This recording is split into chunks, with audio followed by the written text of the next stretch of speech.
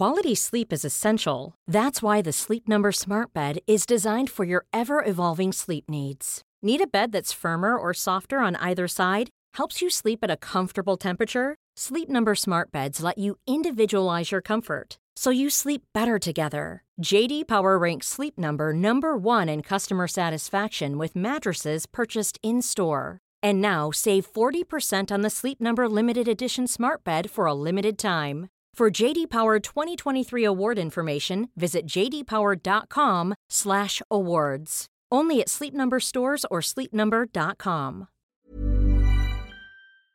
So, Guy, Nick Mason's Sauce Full of Secrets, of which we are 2/5, right?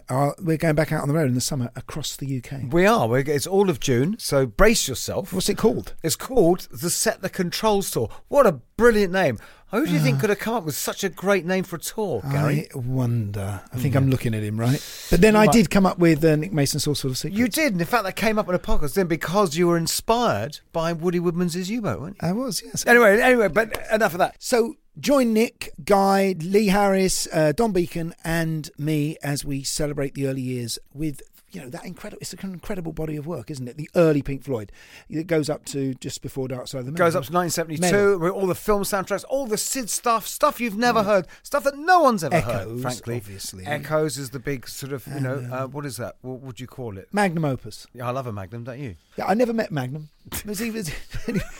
Anyway, tickets are on sale now and you can buy yours at myticket.co.uk. And Kilimanjaro Live presents Nick Mason's Sauce Full of Secrets, the Set the Control Tour. Hello, Gary. Hello, Guy. Did you know 50 years ago today, I've just found this out, Slaughter on 10th Avenue came out. Now, I don't know what that means to you, Mick Ronson's solo album. No, I remember Mick Ronson's solo album, and I remember it being a very big deal, it being made to look like a very big deal at the time, but it didn't quite land, did it? No, it didn't quite land, but I loved it, and it was a big influence on me, I think, as a guitar player. I particularly loved Slaughter on 10th Avenue. The sound of his guitar. Quite complicated.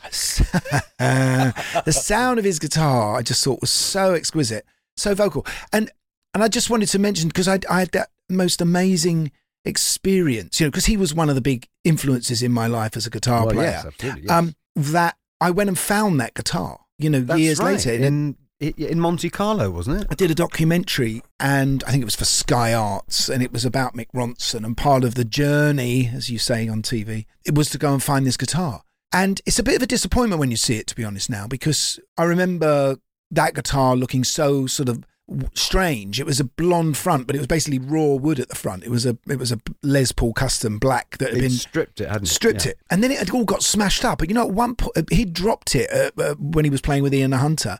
Broke the neck off. It was all strapped, and it ended up in the back of Midgeur's wardrobe. What? Yes, it ended up in the back of Midgeur's wardrobe. C.S. Lewis kind of vibe. Go to the back of the wardrobe. It's Mick Ronson's guitar. Narnia and Mick Ronson's guitar. Anyway, Mick did it up in the end, and so when you see it now, it's all a bit lacquered and a bit, it's not what you wanted. I digress because there was Do you? There was do you? Wow. Because I just try.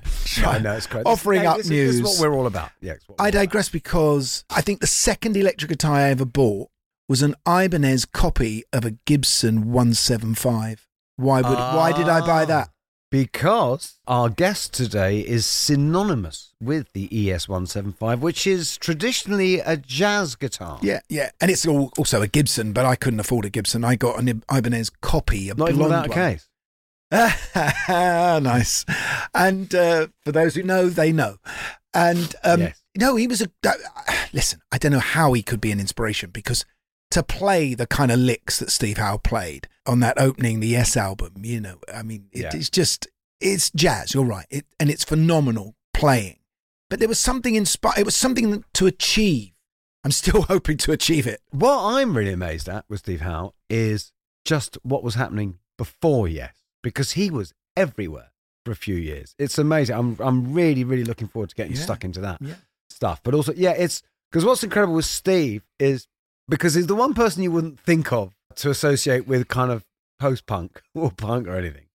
And yet he Keith Levine, and apparently this was all the way back and the time of Pill and everything, always cited Steve Howe as his greatest influence. Well, see, there you are. And of course, the ES 175 was famously played by Geordie from Killing Joke. Trevor Horn was a massive fan. And Steve, who's coming on any second, you can just wait, played the acoustic guitar solo on Welcome to the Pleasure Dome.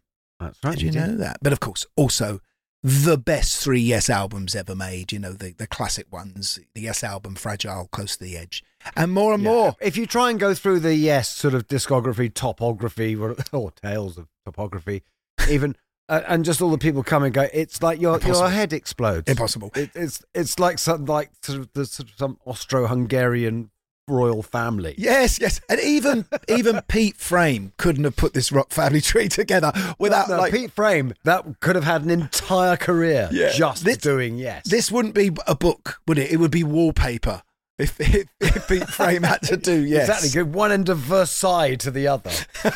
Anyway, let's get him on. Welcome to the Rock on Tours.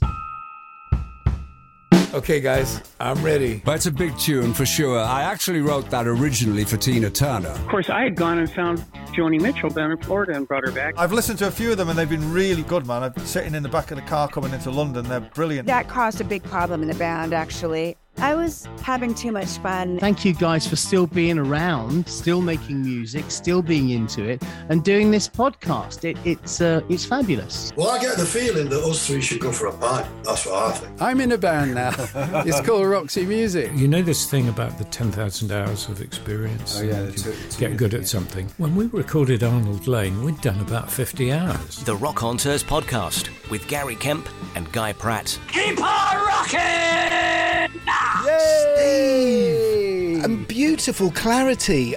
Your Wi-Fi is obviously pumped up, full of steroids. Listen, Starlink is the only link you need, because this is running at 120 to 300 megabytes. That's what I got. Oh, you got it too? That's what I got. It's well, I had no choice, but it's, I have no choice. but it is amazing. U2 and Zelensky has it as well, doesn't he? I mean, that's right. It's what they use in Ukraine on the battlefield. Oh, God. We're not, and can I just add, we're making no money from Starlink right now, are we? Even though we're saying this is an ad. Steve, so lovely to finally get to talk to you. This is brilliant. It's so great to have you. Sorry, and hello. I'm Guy. Oh, hi, Guy. How you doing? I'm Gary. And Gary, how you doing? You got the headphones on. Oh, no, you both got headphones on. Sorry. I was just saying that we were talking about guitar influences when we on our intro when we were kids, and for me, Mick Ronson was my first love. Oh, yeah. But then after a year or so, I bought an Ibanez copy of a 175 because of you. Oh, yeah. I could never play it like you, but I also want to add one other little thing there, where your influence entered my group, Spandau Ballet, all those years later. Really? But when I was sort of looking for fellow musicians in about 1975 to form a band with, 76, the reason I hooked on a guy called Steve Norman is because I walked into the music room and he was attempting to play the clap. Oh, yeah. He was. Or clap, as I should say. Yeah. But he did a pretty good job. And I thought, well, I'll hang with him. Oh, good. Yeah, if you can play clap, you must be okay, I guess, was a criteria. I think, we had that in the really early days. I mean, the very, very early days, if you could play Apache, you got the gig. If you knew how to play that. But that was always a thing around Yes, wasn't it, from the beginning? I remember Bill Bruford saying there was this terrible competitiveness about playing, and there was this worry that if there was anyone sort of down the street who could play a bit better than you, then you'd be out. Yeah, there was a sort of almost orchestral rule as well. Oh, that guy, the second bass is screwing up, change him. That kind of ruthless. But I mean, in a band like Yes, there was a kind of flow of musicians. A lot of them keyboard players, but there was a lot of flow of musicians coming in and out, and some of it was really unfortunate, and we just had to deal with what we were presented with. Here's the situation, get on with it. But, other times it's like when Jeff and Trevor joined us for drama, that was a kind of whole reinvention again of 70s Yes. And so there were lots of pluses anyway. Well, you've been in Yes the longest now that, Alan, rest in peace, has gone. And you are the longest member. But do you think, just saying that your particular sound and your style and who you are then is is the hinge for it all. That and regardless of how many musicians are coming in and going, it's about you now, Steve, really. Well, to some extent. Listen, I noticed something I'd written. I think I must have been looking at a scrapbook or a quote book or something. But I know I said when I joined Yes that Peter Banks was a good guitarist and I had somewhere to take it from. You know what I mean? I had a starting point.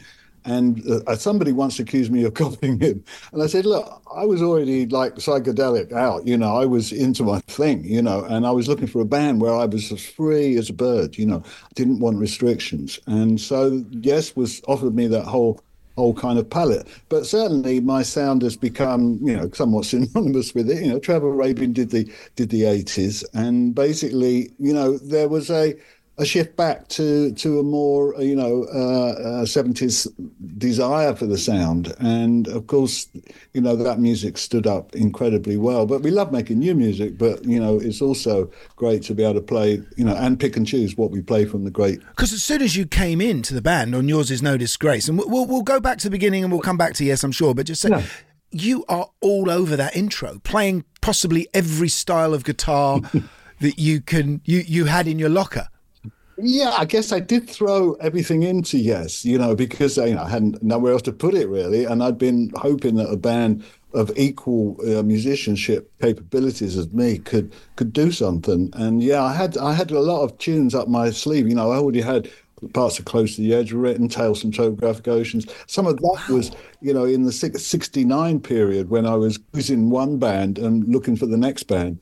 You know, I wrote quite a lot of music, and some of it became, you know, part of Yes. So, yeah, the guitar, the way I was different from a lot of guys, I guess, was I wasn't really into a big trebly thing. I like warm sounds, and I like clean sounds, you know, and this was kind of like, but I had to marry it or mix it, if you like, with power. And Yours Is No Disgrace is a great example. Yeah, I'm all over the intro, and the theme starts up, and then I'm over the theme, and then the vocals start up, and then I get in. And when I do that solo with the touch of wah, and that's a multi-mood solo. You know, it starts with the stabs and all that there and clicking on the guitar and things, quite rock and roll. But once it starts moving, it goes to different places, you know. And I remember Bill saying to me after I'd done that solo, I wish I'd known all the things you're going to play, because I might have played something else. But basically, I designed that solo after the backing track was written. So, you know, I had those structures, the do-do-do-do, and all that stuff. I had all that kind of like just looking for a home, you know, and suddenly Yes was the home. So much of my guitar work, like it was with Worm and, you know, Seen on Good People, you know, it was a lovely opening. I'll never thank the guys enough. Because of course, because when you come into Yes, Steve, all the stuff you're doing before, because this is what I'm going to do, you got that period it's like 3 years before Yes, where you're everywhere. Mm-hmm. You are everywhere. It's fantastic. Lots of stuff. But then, I said, but your sound, even before Yes, you were kind of very much ahead of the pack. A lot of people were still, like you said, trebly and twangy and everything. It's like you and Jeff Beck were kind of just that bit in front of everyone else. I think it was the influences, you know, I mean, although I like, you know, Hank Marvin, Dwayne Eddy, all the original guys, I got into Tal Farlow and Wes Montgomery big time because I saw him. And basically the styles I picked up, but then I had a Chet Atkins and that was it. It was like, ding. But I want to tell a little story because although Chet has always been the guy I've always said. Shit Hopkins, as David Gilmour always called him. Really? Hopkins, that's good. Shit Hopkins. Yeah. But you see, the really nifty thing was it took me years to realise, in fact, Les Paul had been a much greater influence on me because that started when I was about 8 years old, when my parents had the 78s and they were buying like, the How High the Moon and The World Is Waiting for the Sunrise. And I heard of this guitar and I just absorbed it, you know. So when I look back later, I realised that, yeah, in Les Paul, you know, I met him a few times. He was a character. And basically, he was a huge influence before I even got to Chet. But once I heard Chet, yeah, I mean, I love this guy, you know, and I adopted that style. Like you say, on the Yes album, I'm playing Clap, I'm playing Yours Is No Disgrace, I'm playing Worm. You know, there's a lot of variety. And that's what I think I learned from both of those guys. You know, your voice is quite comforting for me because that accent I recognise so much from North London because I was born and brought up on the Essex Road. Right. not that far from the Holloway Road where you grew up. And Rod Stewart was also from there. Was he really? I didn't know that. Oh, that's fascinating. His parents had a tobacconist just off of the Holloway Road. Oh, really? Oh, I might have gone in there when I was underage. But we were all like Nag. Did you know the Nag's Head then? Because that was like a place in Holloway that was like the centre point. I'll meet you at Nag's Head. Of course. The Nag's Head is very famous. But I just, growing up then in that Islington world, there seems to be elements of all this music coming into your life. Was this all through your parents? Well, those initial things were, and I found that any kind of music got me physically jumping around. Was he musical, your dad? He did like music, yeah, and he did his painting. He was a master chef. He was a cordon bleu chef. And basically, he had some artistic skills, and he did like music, and basically, more like band music, and not strictly jazz or anything. But as I had an older brother who liked jazz, and then my other young brother that was not as old but still older than me, he was really big on jazz. So I had those influences floating around all the time. I couldn't really avoid them. But Islington, the strange thing is that couldn't really find what I wanted in Islington. I had to go to Tottenham. So part of my upbringing was as soon as I learned to play the guitar and I was looking for somewhere to play, I met a guy in Tottenham. That's funny because you're kind of moving further out. That's right. Yeah. Usually with London, you assume you go further out. Of course, when a bit later on, it became the epicentre with pubs like the Hope and Anchor, of course, which weren't, I don't think, existed. Yes. In the 60s. Yeah. So what was that? Well, first of all, did you have a guitar by the time you moved to Tottenham, as it were? Oh, yeah. I'm thinking that, I got a guitar when I was 12, after wanting one for a couple of years. And it was a cello guitar. I picked it out myself. It was a cello guitar. I wasn't going to get a Spanish guitar or an electric guitar. I had to get a cello guitar. That was my first guitar, actually. Yeah, terror. Could hardly press the strings down. They were so high up. I know. I was vaguely interested in dance band guitar because I bought a book called Eric Kershaw's Dance Band Chords, and that was that nobody was playing these chords. I thought, I don't hear these chords. But then, of course, they were in jazz a lot. And I wanted to learn a bit more about the. So it wasn't Bert Weedon. You weren't Bert Weedon. Well, he was never very impressive because he was always too straight. He was always a bit on. But the stories. Yeah, I mean, he was the only guitarist I knew whose merchandising was homemade marmalade. Did you know that? Eaten a day. So yeah, he was more mums and dads. He was the middle of the road guitarist. But one of the reasons I got a 175 was because, Wes Montgomery was seen with one, and Jim Hall and lots of jazz guitarists. Did Joe Pass play? Joe Pass played a 175. Absolutely right, well spotted. And also an English guitarist called Judd Proctor. He played a 175. Now, he made a fascinating instrumental called Nola, which was very fast. And I had to learn this, by slowing it down to 33, of course. And so the 175, that came later when I was 16. So when I was 12, I got the cello. But then within 2 years, I had electric guitar. It was a Gaiatone.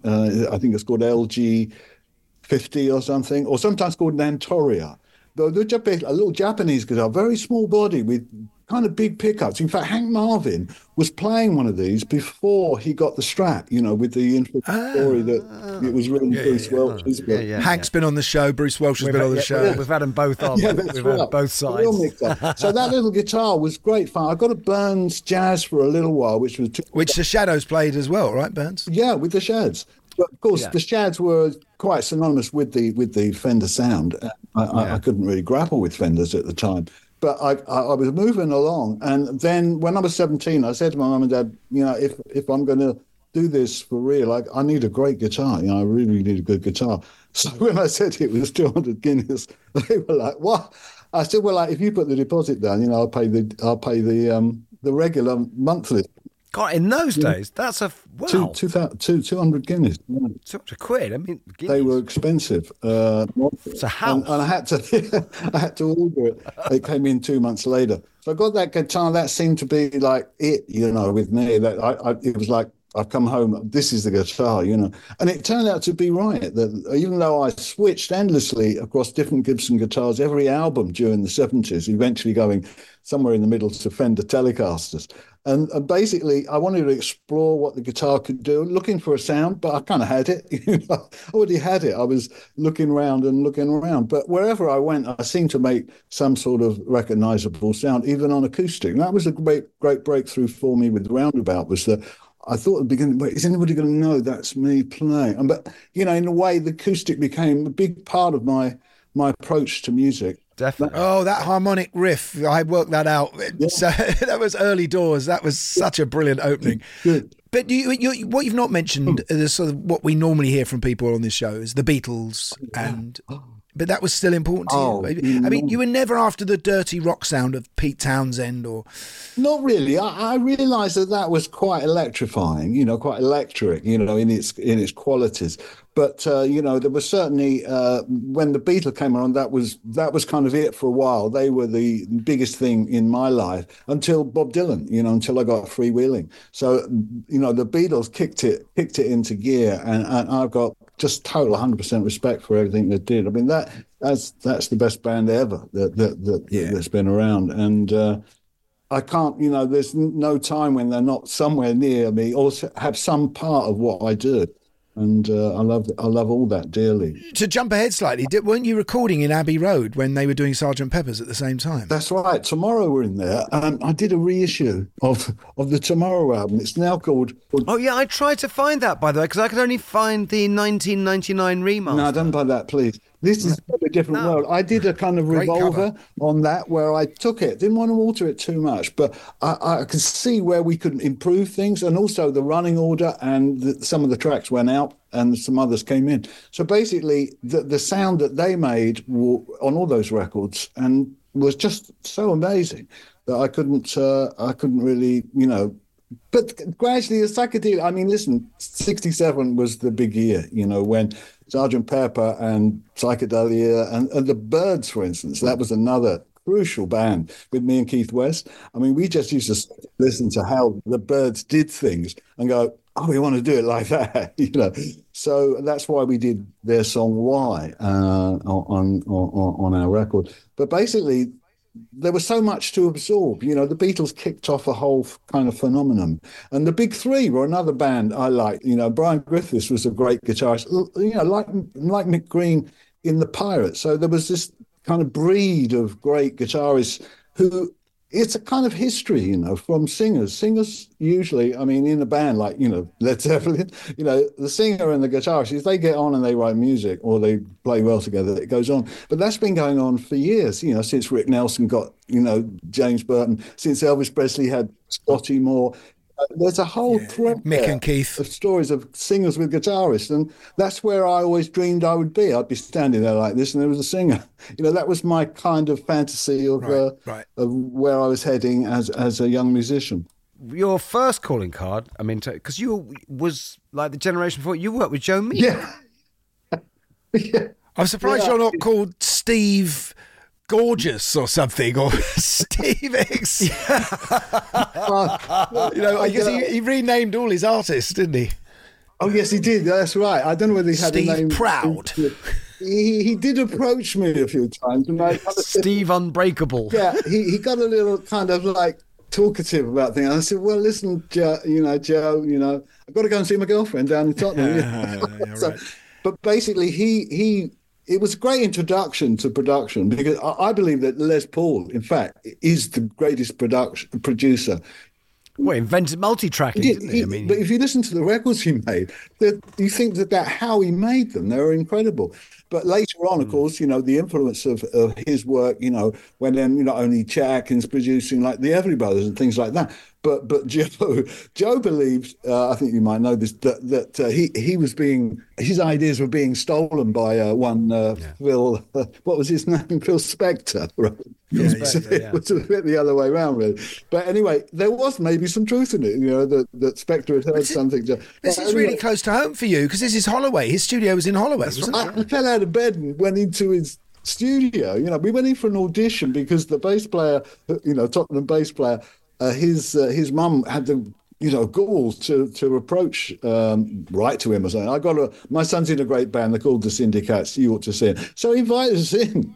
We lugged the equipment up the stairs and played. Well, she was off doing her shopping. She just popped in a little note to Joe Meek. He liked her. The Syndicats. That's so kind great. Of funny, pathetic, but also. Name. But yeah, he liked us, and he did Maybelline, pretty good job on that, and he sped up the B-side a little bit, and he was very strange to work with, I got to say, and he sometimes pried, and he'd say like, you guys are terrible. I'm going out for an hour. When I come back, if you're not any good, you're out. So we'd practice for an hour and he'd come back. So that's all right. Okay, carry on. But you had the chops, Steve. Listening back to those early records, it still is very obviously you. Yeah, I was getting so many influences, particularly jazz. In that early thing, my mind was thinking, oh yeah, all this rock and roll, great, but listen to but that was because when you heard Wes Montgomery, you just didn't know what the hell he was doing. I mean, how can you play a guitar that good? As a beginner, you're kind of like stumbling with just like playing the tune. So yeah, I was determined to learn. Was there classical in there as well for you? Because that comes out so much in your Yes stuff. That came in very subtly because after 67, I lived with my brother Phil for a while, and he was in the classical, and I heard something like Vivaldi's Four Seasons, or it might have been the flute concertos actually. But anyway, I heard some Vivaldi, and I thought, I like this guy. I like the rhythm, so much rhythm and life and excitement in this music. Balancing all these different musical enjoyments is easy. I just go with the flow. I'll just surprise myself, think, I'll listen to this, or I'll do that, or I hear that. So a lot of music just kind of flows around the world now, doesn't it? You don't have to be like looking for it before you hear it. Let's get to Tomorrow, because you're one of the key. You're one of the three bands basically. There's Pink Floyd, Soft Machine, and Tomorrow. You're a key player in that original UFO psychedelic scene, which is an amazing place to be. Yeah, it was. Surely it was an amazing place to be, but. What was going on there? We were fumbling around a bit in the studio, making the album. It came out late, but when we released My White Bicycle as a single, I mean, it went great, it was edging that up the charts, and it looked like Tomorrow we're going to be like, hey, this is going to be something, but it kind of didn't quite, but it was ever popular live. But yeah, but Joe Boyd, you must have met Joe, who run the UFO Club, and he and then he asked you to come on. I mean, was it early days? Did you support Pink Floyd at one point? I'm not sure. Well, no, you were asked. It didn't happen, but you were asked to stand in for Sid one night. That's you? Right, and it was going to be at the UFO. So that was an exciting moment for me. But then suddenly, at the last minute, he came in the door. So I don't know what it would have been. It would have been a blindingly amazing improvisation. But I was going to mention that improvisation is everything to me. I was so lucky that I could sit down and just noodle on the guitar. Other people saying, "Have you learned to do scales?" I said, "No, I don't bother with scales."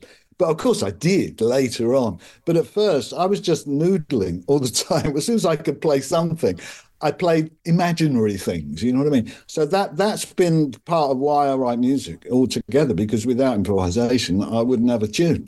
But let's just go back into that club, because that club is so important. And, obviously, I don't know if you know, but Guy and I play with Nick Mason. We do the Floyd stuff. So it's dear to us as well. But what was that atmosphere like? Was there a sense of for youth culture that it was now your turn? The Beatles and the beat groups had gone, and it was your turn, kind of thing. But also, it was like the center of the universe of musical, happenings. Because happenings were kind of new. I mean, before you just played a gig and people sat there. But the happenings they were really new, and going somewhere where it's all kind of happening. It's all that's like a cliche, but like there's stuff on the wall, there's music going, there's. I don't know. It was just like a jungle of creative minds. Not all of them just music, but dance, and I really can't describe it. But it was a centre for being out of it together and having a good time. And it was all just barely legal, so you could go there and sort of have such a wild time. I mean, one night we were there. I mean, I don't know who opened for who, but people just played there. And The Crazy World of Arthur Brown, he set the stage on fire with, fire. Well, of course, the place was, and of course, this is where it's true that Jimi Hendrix joined Tomorrow on the bass and improvised with us for about 10 minutes. No. So was he in the club? Yeah, he was. That was at Blazes. Sorry, I must stick to the rules. That was the truth. That was at Blazes. Rules? The truth. Sort of like after everybody had played and, people went to this club. And I even saw Joni Mitchell singing on her own there before she was even known. So where was Blazes? Sorry? Where was Blazes? So Blazes, this was this smart little club near Oxford Street. I'm surprised you didn't hear about it. You're putting the ears on me now. But yeah, the speaking... Blazes, yeah, no, yeah, you know that name. I'm going to say I knew it, of course. As just from back as one of those, right. Like Bag of Nails or all those. Yeah, some places. Remarkable people worked there. And you were playing there, and you got up and jammed, and Jimmy grabbed the bass. Well, yeah, I'm thinking whether it was Blazes or the UFO. I think it was the UFO. Okay, we'll have that. It was much yeah, we'll definitely have that. I'm amazed that this isn't better document. I think it is mentioned. I mean, let's face it, everyone was off their head. Yeah, it is mentioned in my book, and I have mentioned it in a few interviews. So it might come back to me which ones. And had you heard him as a guitar player? Oh, of course, yeah. In fact, Tomorrow we're lucky enough to be. No, okay, Blazes. We were lucky enough to be the resident band in Blazes. We played there every Thursday. And Jimi Hendrix came there, and he played. That was one of his first shows in the club called Blazes. If you look up his history, you will see it's either that was the second or it was the first show he ever did in the UK. And basically, he showed up and nobody knew what he was doing. I mean, he was just amazing. This huge guy up there with a strap around the wrong way. And it all looked wrong, but it all sounded right. And actually, he came off stage and sat down with us on the table. And there was Twink and Junior. And, the band stayed. We were always hanging out together. And he said, I hear you're the opening band or something. So he was so kind. Of course, we ran into him a few times, after that opening for him, like at the big show, the Christmas on Earth concerts. And, like you said, Tomorrow, you were bigging Tomorrow up, and it's true. We were really well respected, and it was a great time to be part of that whole, style. Millions of people have lost weight with personalized plans from Noom. Like Evan, who can't stand salads and still lost 50 pounds. Salads generally for most people are the easy button, right? For me, that wasn't an option. I never really was a salad guy. That's just not who I am. But Noom worked for me. Get your personalized plan today at Noom.com. Real Noom user compensated to provide their story. In 4 weeks, the typical Noom user can expect to lose 1 to 2 pounds per week. Individual results may vary.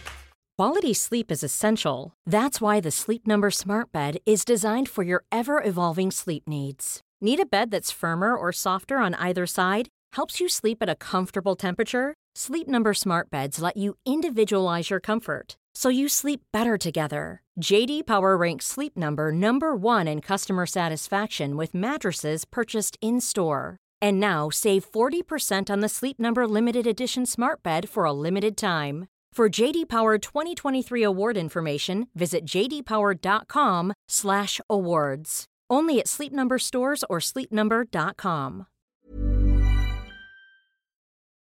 And you were going to maybe be the band in Blow Up. Oh, Isn't yes. the story about the guitar was made? It was actually a copy of yours instead of the Yardbirds. Yeah, that's right. We had the gig first, and then we were ousted because obviously the Yardbirds had a name.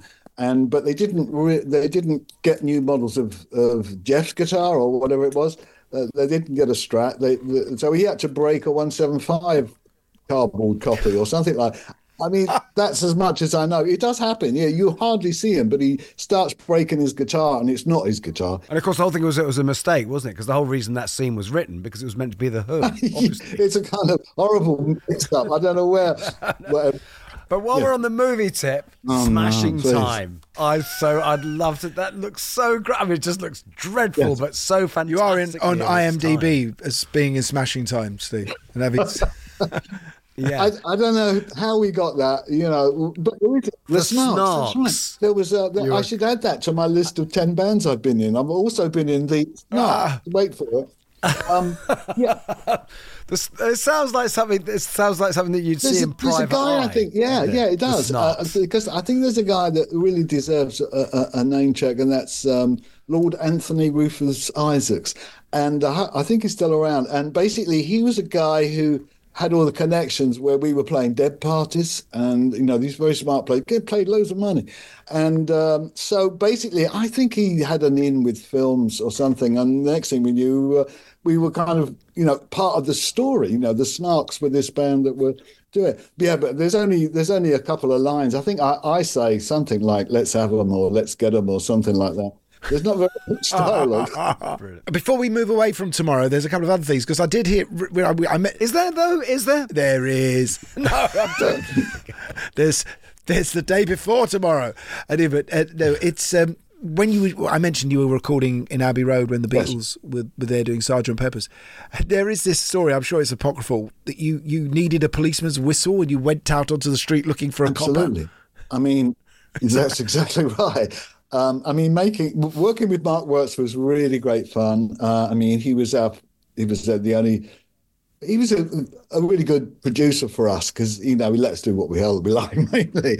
But he had some tricks, backwards stuff, and he was up to speed. So yeah, we were doing the song My Bicycle, and needed a whistle. So we said, how do we get a policeman's whistle? And next thing, somebody was outside looking for the policeman. Of course, they were only too happy to come in for 5 minutes. And, everything was concealed and air-sprayed. The guy comes in and, okay, sing it, do it here. We'll give you a cue. And the policeman screams, and I can't hear it. And he blows the whistle. Yeah. And he blew his whistle? Yeah, so genuine amazing. Police whistle. Did Hapsash and the Colour Coat design a poster? Is there a Tomorrow poster? Yeah. Because what a thing, Steve, that you have had the Nigel Weymouth, Michael English, Hapsash design and Roger Dean in your life. So lucky, and I'm spoilt absolutely rotten, because both are great. I mean, Roger's been wonderful all over these years. But those guys, and that whole thing with Granny Takes a Trip, and how we, £200 shirts and things, or maybe they weren't quite so expensive as that, but they, it was worth having the right clothes, that was for sure. And if you had a few stars on your forehead, didn't hurt either.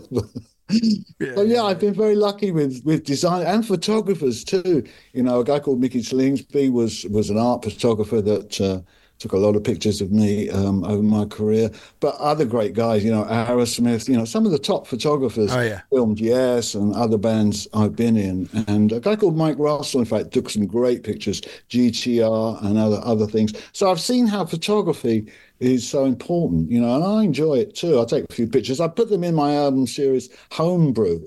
If it's a guy pushing a pram across the zebra crossing, I got it. I want that.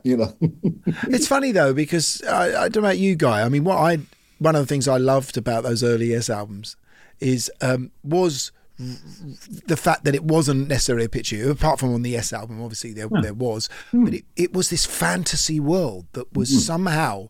Oh yeah, no, it was where the music was coming from. It was coming from those floating islands. I know.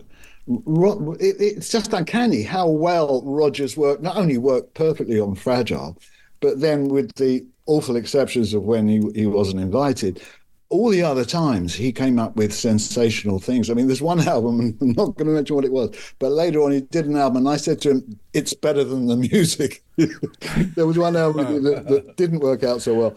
So Roger's been had the sustaining power. It's really amazing how. Well, I think it's got it's probably the most symbiotic relationship of kind of artists. It's basically Yes and Roger Dean. Yes.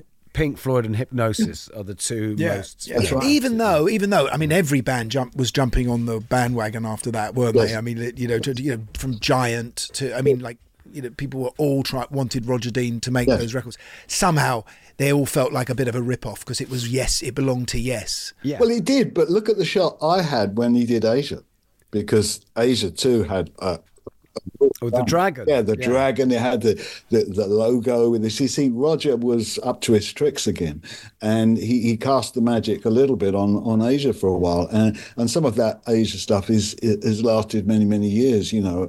And so he did Anson Brubaker now. He happened to do a lot of bands that I was in. He's done some solo albums of mine as well, including Turbulence. Because, while we're on him, we'll stay on him, because even though we're not talking about you in Yes yet, but it's that logo, that bubble writing of Yes, all joining up. Yeah. I mean, I don't know about you, Guy, but you're couple of years younger than me, but every kid in my class, every bloke in my class. True. Oh no, I did that on an exercise book. Did it? Yeah, you knew how to do that. Of course, it was the same, because of course he did the Virgin logo, didn't he? Yes, which is the same sort of thing, that original Virgin logo. Yeah, he did quite a few.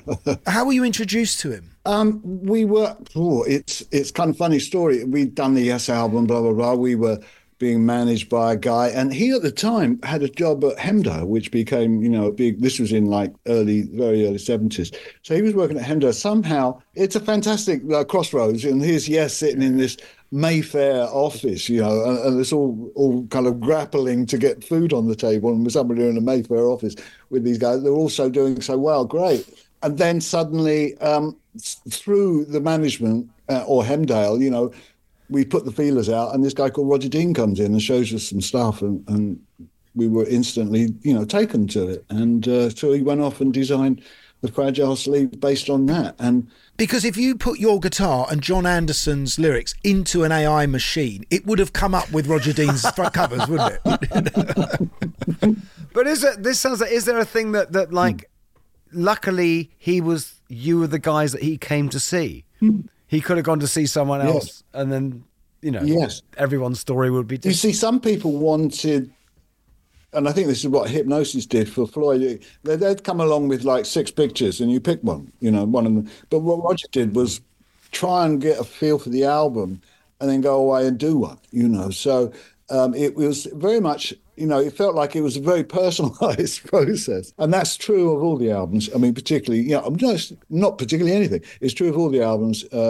Tales from Topographic Oceans, that's another exceptional thing. But I'll give Roger every bit of credit. He generally comes up with a concept. It's brilliant that you had someone with a very sort of strong visual identity to present to you, because of you had all these competing, perhaps very strong personalities in the band. Certainly, we had I think, you needed a sort of special ear to like, Yes, that was obvious, because we didn't do single, we weren't getting played like the regular bands. We were carving a much more progressive rock approach to things, which was everything's a catalogue piece, and we're going to make more records, and we're going to do more tours. So we're just going to keep revolving. And Yes is always was and always will be fundamentally a fairly hard-working band. We haven't got to the point, nor do we really want to, where everybody says, "Oh, we're kind of loaded, let's call it quits."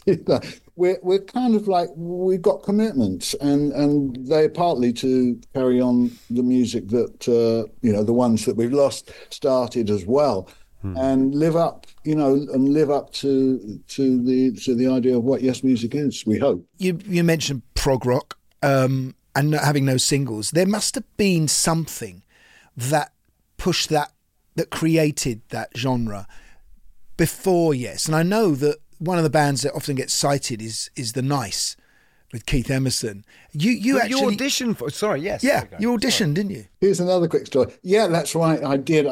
I would have loved to have done that. I mean, I got the job, but the next day I had, palpitations on what the consequences for the people I was working with were going to be if I quit. And I've never put. Who were you with at that point? I was with this group Bodast, and but which came after. We were not. Yeah, we were not getting very far with an album that never came out, right? Your album, but you released the album yourself. That's right. 10 years later, I released it. But basically, that was a bit of a nightmare to come out of that and go into the next phase, which was to be something memorable. Oh, hang on, but talking of which, sorry, while we're back there, because you're playing with Ronnie Wood. That's right. And Ainsley Dunbar. Well, Keith West got some solo tracks together. I mean, You know, it was a great time. There was a lot of roaming and gloaming going on with. So I'm saying you were everywhere, man. You were just casually, yeah. I mean, also I was quite a lot in my studios doing sessions, you know, for the rate. But basically, that was also fun because Mark Works took me under his wing. Not only, well, I suppose he took me under his wing, and then he produced Tomorrow because you know we got on so well, and he thought you know he'd like to produce Tomorrow. I think we strayed off the question though. We left a question unanswered there. Is any?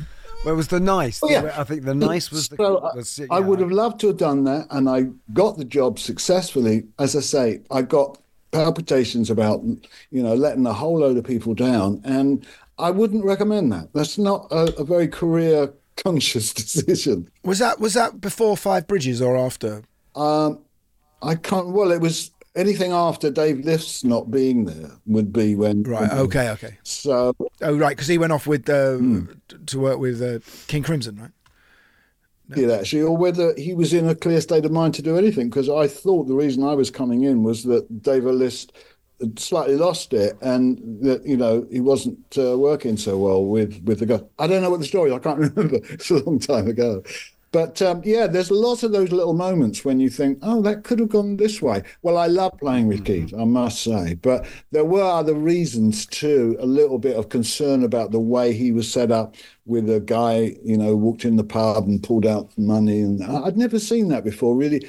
There was a sort of lack of discretion, I feel, business discretion, you know. But anyway, I was in a different camp, if you like. I wasn't in the camps, you know, like... It could have been... Emerson, Howe and Palmer. That's right. At one point, on the roll. Goodness, yeah. So were you aware of Yes as a band before you ended up being auditioning? Just marginally, yeah. I mean, I'd heard about the band and I heard they were very good. So I hadn't heard the music, and but I'd heard about the reputation. So when the guys, you know, in Chris Gould and I went and played with the guys in Barnes, it was just amazing. I mean, I walked in, plugged in. They said, yeah, well, we'll do this song. It's got G and it goes to A or something like the other. We messed around with some songs. And I thought they were great. You know, I really thought, hang on, this is really good. I better not. So who's in the room? Who's in the room? Bill Bruford's on drums, Chris is on bass, and John sitting there with a microphone, and Tony Kaye's on Hammond. Yeah. And where he's always comfortable and he plays it great, you know, he's a great player. So basically, that band was really exciting just to come in. Because they had their own psychedelic band previous to that, which I think has still got the best name in psychedelia, which is Mabel Greer's Toy Shop. Somebody did refer to that as possibly the tweest psychedelic group name ever. Yeah. But it is. Yeah, that's right. That's where Chris and Peter Banks had been, I believe, together. And yeah... But it was Chris. Was Chris the driving force when you turned up that day? Well, I mean, to me, I related more to John when I met them both. You know, and John and I think I even went back to John's flat after this in Queensgate or something. He lived there with his wife, and we talked about. I think there was the place where we talked. Before that. So I really only talked to John about joining the band, if you like. But at the rehearsal, it was obviously interactive, and you know they felt I was pretty good. And because you changed their style, didn't you? Really, they weren't. Those first two albums don't sound like the Yes we now know on the Yes album, and once you joined, yeah. Well, I mean, in a way, I don't think I've thought this before, but I would look back, when I've looked back with you kind of thing, like I think there's a lot more order. In other words, there's not overflowing amounts of something that kind of, some of the arranging or some of the mixing, you know, on Time and a Word, left it a little bit like it was a bit of a struggle. There was always this struggle going on in the sound. I think with Eddie Offord stepping up to the plate and co-producing the Yes album with us, gave us all a chance to put input, but also we had a guy who was pretty clever at doing what he was doing, you know, and possibly a bit ahead of his time. So that all helped tremendously. But who was guiding the way, do you think, out there as far as being able to make songs that were in multiple timings, key signatures that were longer than a normal single? Was it Fripp? Was it King Crimson? Who gave you the validation, the license to do that? There was a very good balance between John, who didn't really play a lot of chords, didn't really have a big technique, but he could strum away and get some melody going. But what he was also very, very good at encouraging and allowing, and it was the instinct of the band that everybody put stuff in, not so much like another song, but like if you had something, you'd have to decide how you're going to play that and make it sound great, So it wasn't just a question of going to play the Roots and Bill's going to stay in 4/4. That was out, that wasn't allowed. So nobody could float or just drift along, only for a while, while you were finding your parts. And of course, some of the best parts came from Chris, but they took a long time. So everybody had plenty of time to get your parts together while Chris was developing, how to finesse his part, or he'd overdub it or overdub some of it after we recorded it. But all that rehearsing was good. We'd record things. It always sounded like, fortunately, 100% better when we worked on it in the studio. We'd take it in and say, that sounds horrible. Wouldn't you, some of it, you would literally assemble like suites, wouldn't you? Wouldn't it just be like one piece at a time? Oh, well, we did record like that, but usually we had to go in with a demo that had most of the song, maybe not all of it, but most of the song, and it ran through, even if it was edited. But yeah, when we got in there, we usually found, because of the size of the tracks, of course, we'd only record one section if we were lucky a day, and that section might be 3 minutes, or it might be 5 minutes, or it might be 2 minutes. So it just depends how we were going to do it. And as we went through the Yes album, it was interesting, because when we got to Your Move, I've Seen All Good People, somewhere we said, well, don't let's play this. It's not going to work. So we created the loop, that go boop, boop, boop, boop. That's all it is. Boop, boop, kept going boop, boop. I think a note on it. Chris had an E as well. Boop, boop. So basically there it was. And I went out and, we agreed how many of what we'd have, because obviously you couldn't edit this later, like you do today. Oh, we'll have an extra verse. Oh, great, throw it in. No, this had to be like, you had to play it, and every verse was different. So I'd go out there and I demoed the whole song, if you like. Well, not demo, but I mastered the Portuguese guitar all the way through it, and that was the structure. Agreed, well, I didn't do it on my own, but it was all agreed. We'd have 3 of these, 2 of them, and half a dozen of them, And then I had a chance to do any fiddly bits I'd do it. And then maybe I'd track it. And then that would, then we'd add stuff. And so it was lovely that, yes, even in that early stage, we're actually taking on a production, nothing to do with playing. It had all to do with prepared musical ideas, going into effect to create space and quality of sound, where that Portuguese guitar is properly recorded. Nobody's hammering away in the background with the cymbal. Everything was separate. The roundabout and Fragile really epitomizes that even more. When you got to that album, it's so tight, for its time, Chris and Bill, on Roundabout, and the acoustic guitars I put on, the harmonics. That was a really good way to start it.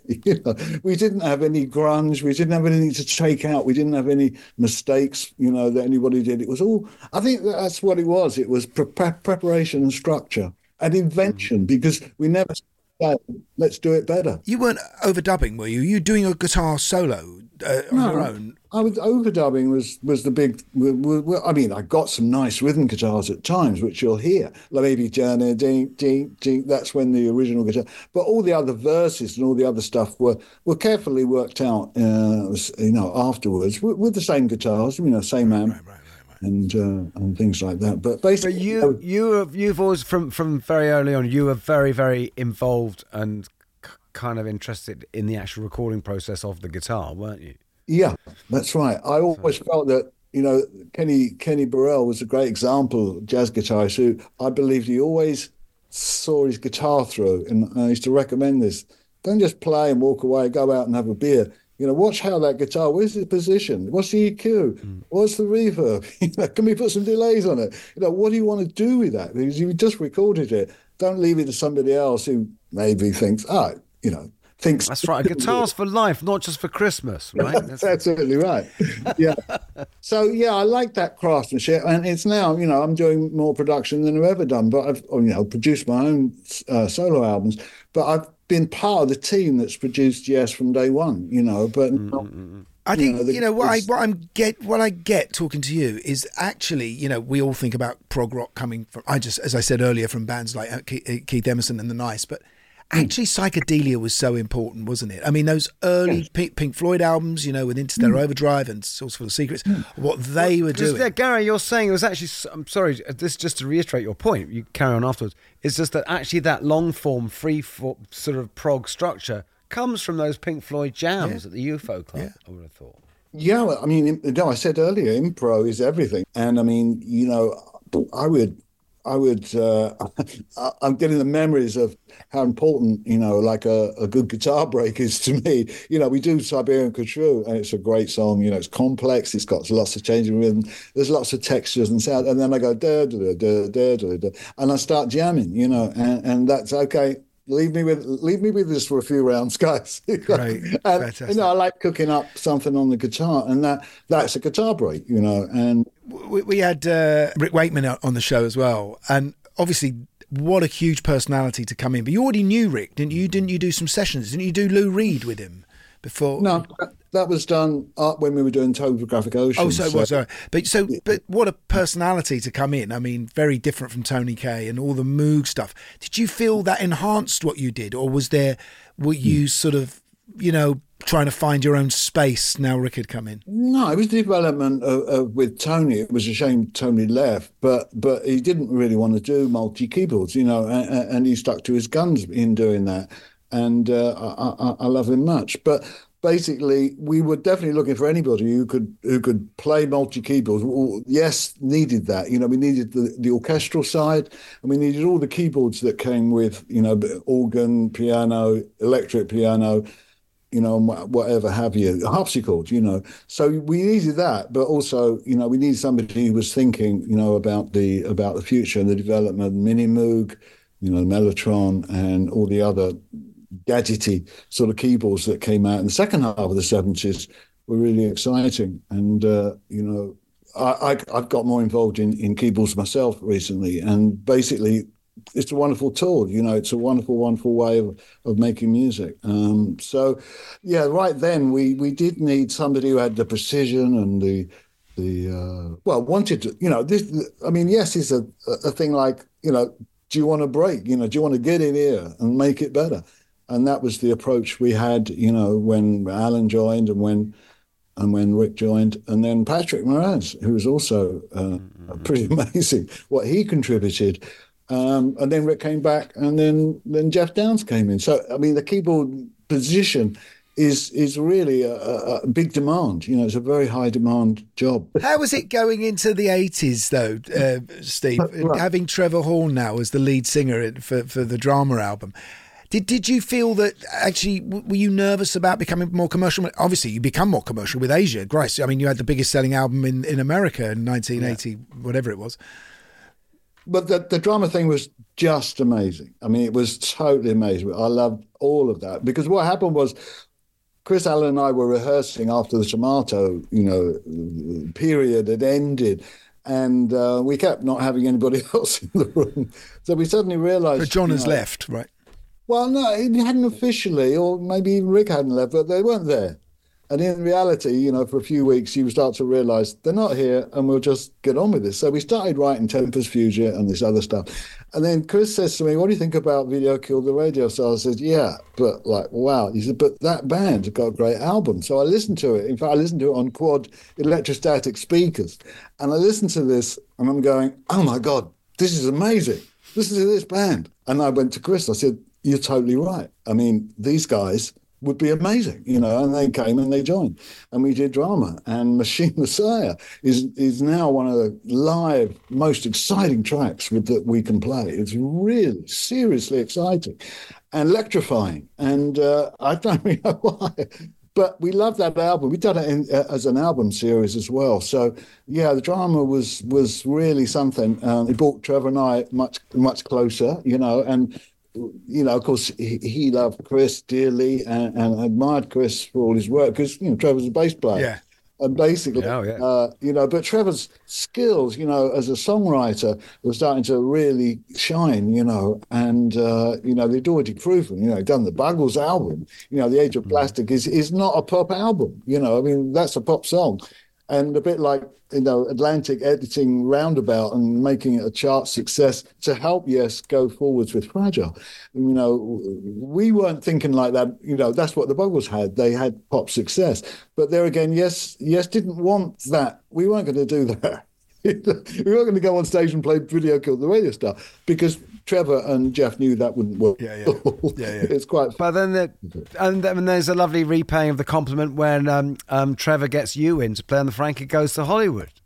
Well, that's right. I'm really, happy to say, Trevor and I stayed in touch, and basically I popped in on a lot of things, that happened, given it a try, and been part of things that, I've learned more about because of it, And how did you feel when you weren't there anymore and Trevor comes in and produces what becomes one of the biggest songs that Yes ever made? Did you feel... I mean, listen, you've got nothing to complain about because you've joined Asia, right? And Asia are huge. You're not sitting in your bedsit with your press cuttings for company. I mean, you're fine. I mean, utterly huge. I mean, with commercial hits, and then you've got. It's amazing, isn't it, Guy? When you think about it, you've got the guy from Yes, the guy from ELP, the guy from King Crimson. They get together and make the most commercial rock album you could imagine. Yeah.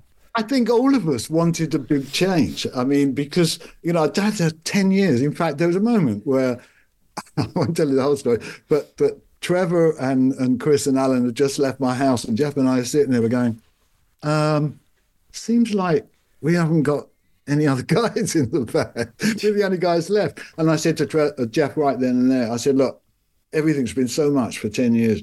I don't want to attempt to re-slot another Yes. So... And then, I just left that. I don't leave that. And before long, I met John Wetton and then Carl. And then I suggested Jeff Downes joined, us. And that's what made Asia a complete unit, because we had the, thumping keyboards and everything else happening. Thumping drums. Yeah, absolutely. What's Yes about to do now, Steve? Well, what we're about to do is we're going to be rehearsing for European, UK, Japanese tour that goes from the end of April. It trickles along through May. We come to UK towards the end of May. We play the Albert Hall. I think it's on the 3rd of June, I think it is. Wow. And yeah, we're going in just a little bit after you. Until I've quoted myself. Yeah, we're in after you. 4th of June. I hope you're not on the 4th, mate, because you're there too. Great. Well, we're there on the Tuesday, the 4th of June, and that's where we end that part of the show. Then we go to Japan in September. Lucky you. Yeah, Japan's a nice country to play. And you don't get tired touring, Steve? It's all, you like the energy still? Well, I wouldn't say it's not tiring. No, I'll never say it's not tiring. It is tiring. But, I've still got the energy for it. And I've enjoyed, in some way, the way it's shifted from, 2019, we were in a role. In fact, we were in such a role in 2019, we had half the year off because we'd worked for half the year. And then we said, can't do any more. I mean, we just worked. What do we need to do? Nothing. Let's have it off. But then we didn't know what was in store. A couple of years off from touring meant we could just record, really great. I love to make records, and we made The Quest, and just recently Mirror to the Sky. Mirror to the Sky, which I love, which is great. So, again, Roger Dean, Forte, everything's happening. So this tour leg is going to be, it's called something like the Tales of Yes tour.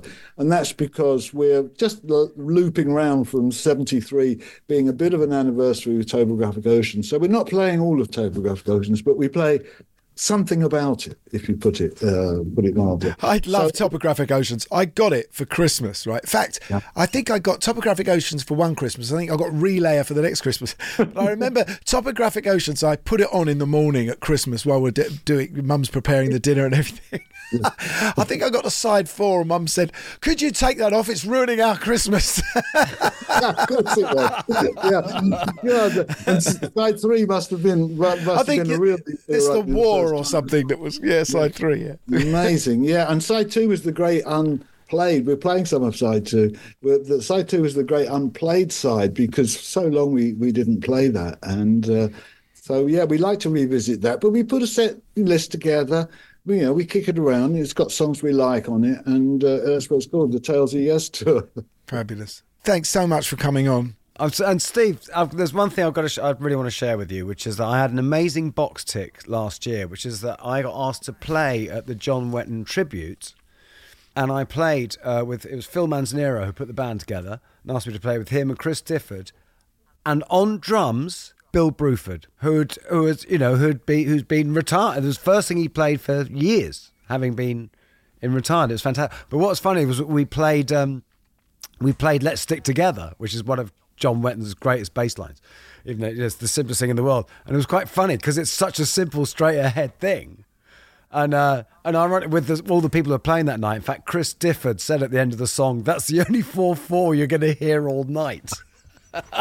Yeah, and it was Bill Bruford. He's not renowned for Bill too. And it was. I've got it. It was just such a thrill to play with him. Yeah, I wanted to be there. I sent a video for that, and I dearly love John. And even though for many years, we didn't speak because there was so much distance between us. Mm-hmm. But we really, from 2006 onwards, we just warmed to each other in a way that was really remarkable. And love John so much. Sorry, Steve. I wanted to ask you if you ever speak to John Anderson still, because obviously you have a different singer for Yes now, and he's been there a long time. But I wondered if there was ever a connection between you two. We're still in touch, and that's all I'll say. That's good. That's good to know. Yeah. Brilliant. He's a wonderful guy. But yeah, as we were saying, that it's amazing that Bill played there, and my lips are sealed. But yeah, it's amazing what Bill did, because he did stop playing for over years, long time, and then he spent 2 years like relearning. So he's a formidable force, and as I said to him recently, there's only one guy that plays like Bill. That's Will. He's had a remarkable career, but he just decided enough was enough, and he's got another kind of way of doing it now, which I'm really pleased. You don't think he got upset when I asked if he speaks to John Anderson still, do you? He was so upset. Really? Does he hate me? That's why we stopped. We've actually had to pad this out, listeners. We actually only had 3 minutes.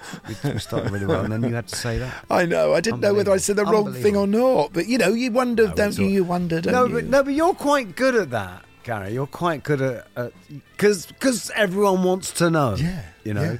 So it's like unfortunately, you're the guy. Having been in a band, an estranged band myself.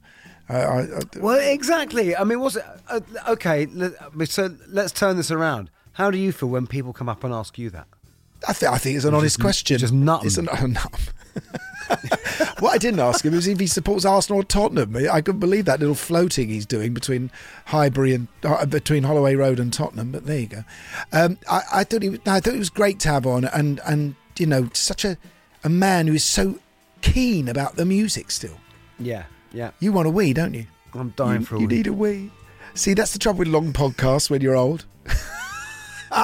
Maybe our listeners can have a wee while they're listening, can't they? You can't have a wee while you're recording, or are you? Is there some sort of commode you're sitting on? All right, so we'll see you all next week. You'll hear us next week. We'll have someone brilliant on. Hopefully, we'll have someone brilliant. Oh yeah, no, it's a good one next week. Well, it's always good. It's always good, isn't it? Until then, it's good night from me. It's good night from all of us. Rockanteurs is produced by Gimme Sugar Productions for Warner Music Group UK. Normally, being a little extra can be a bit much, but when it comes to healthcare, it pays to be extra. And United Healthcare makes it easy with Health Protector Guard fixed indemnity insurance plans. Underwritten by Golden Rule Insurance Company, they supplement your primary plan, helping you manage out-of-pocket costs without the usual requirements and restrictions like deductibles and enrollment periods. So when it comes to covering your medical bills, you can feel good about being a little extra. Visit UH1.com to find the Health Protector Guard plan for you.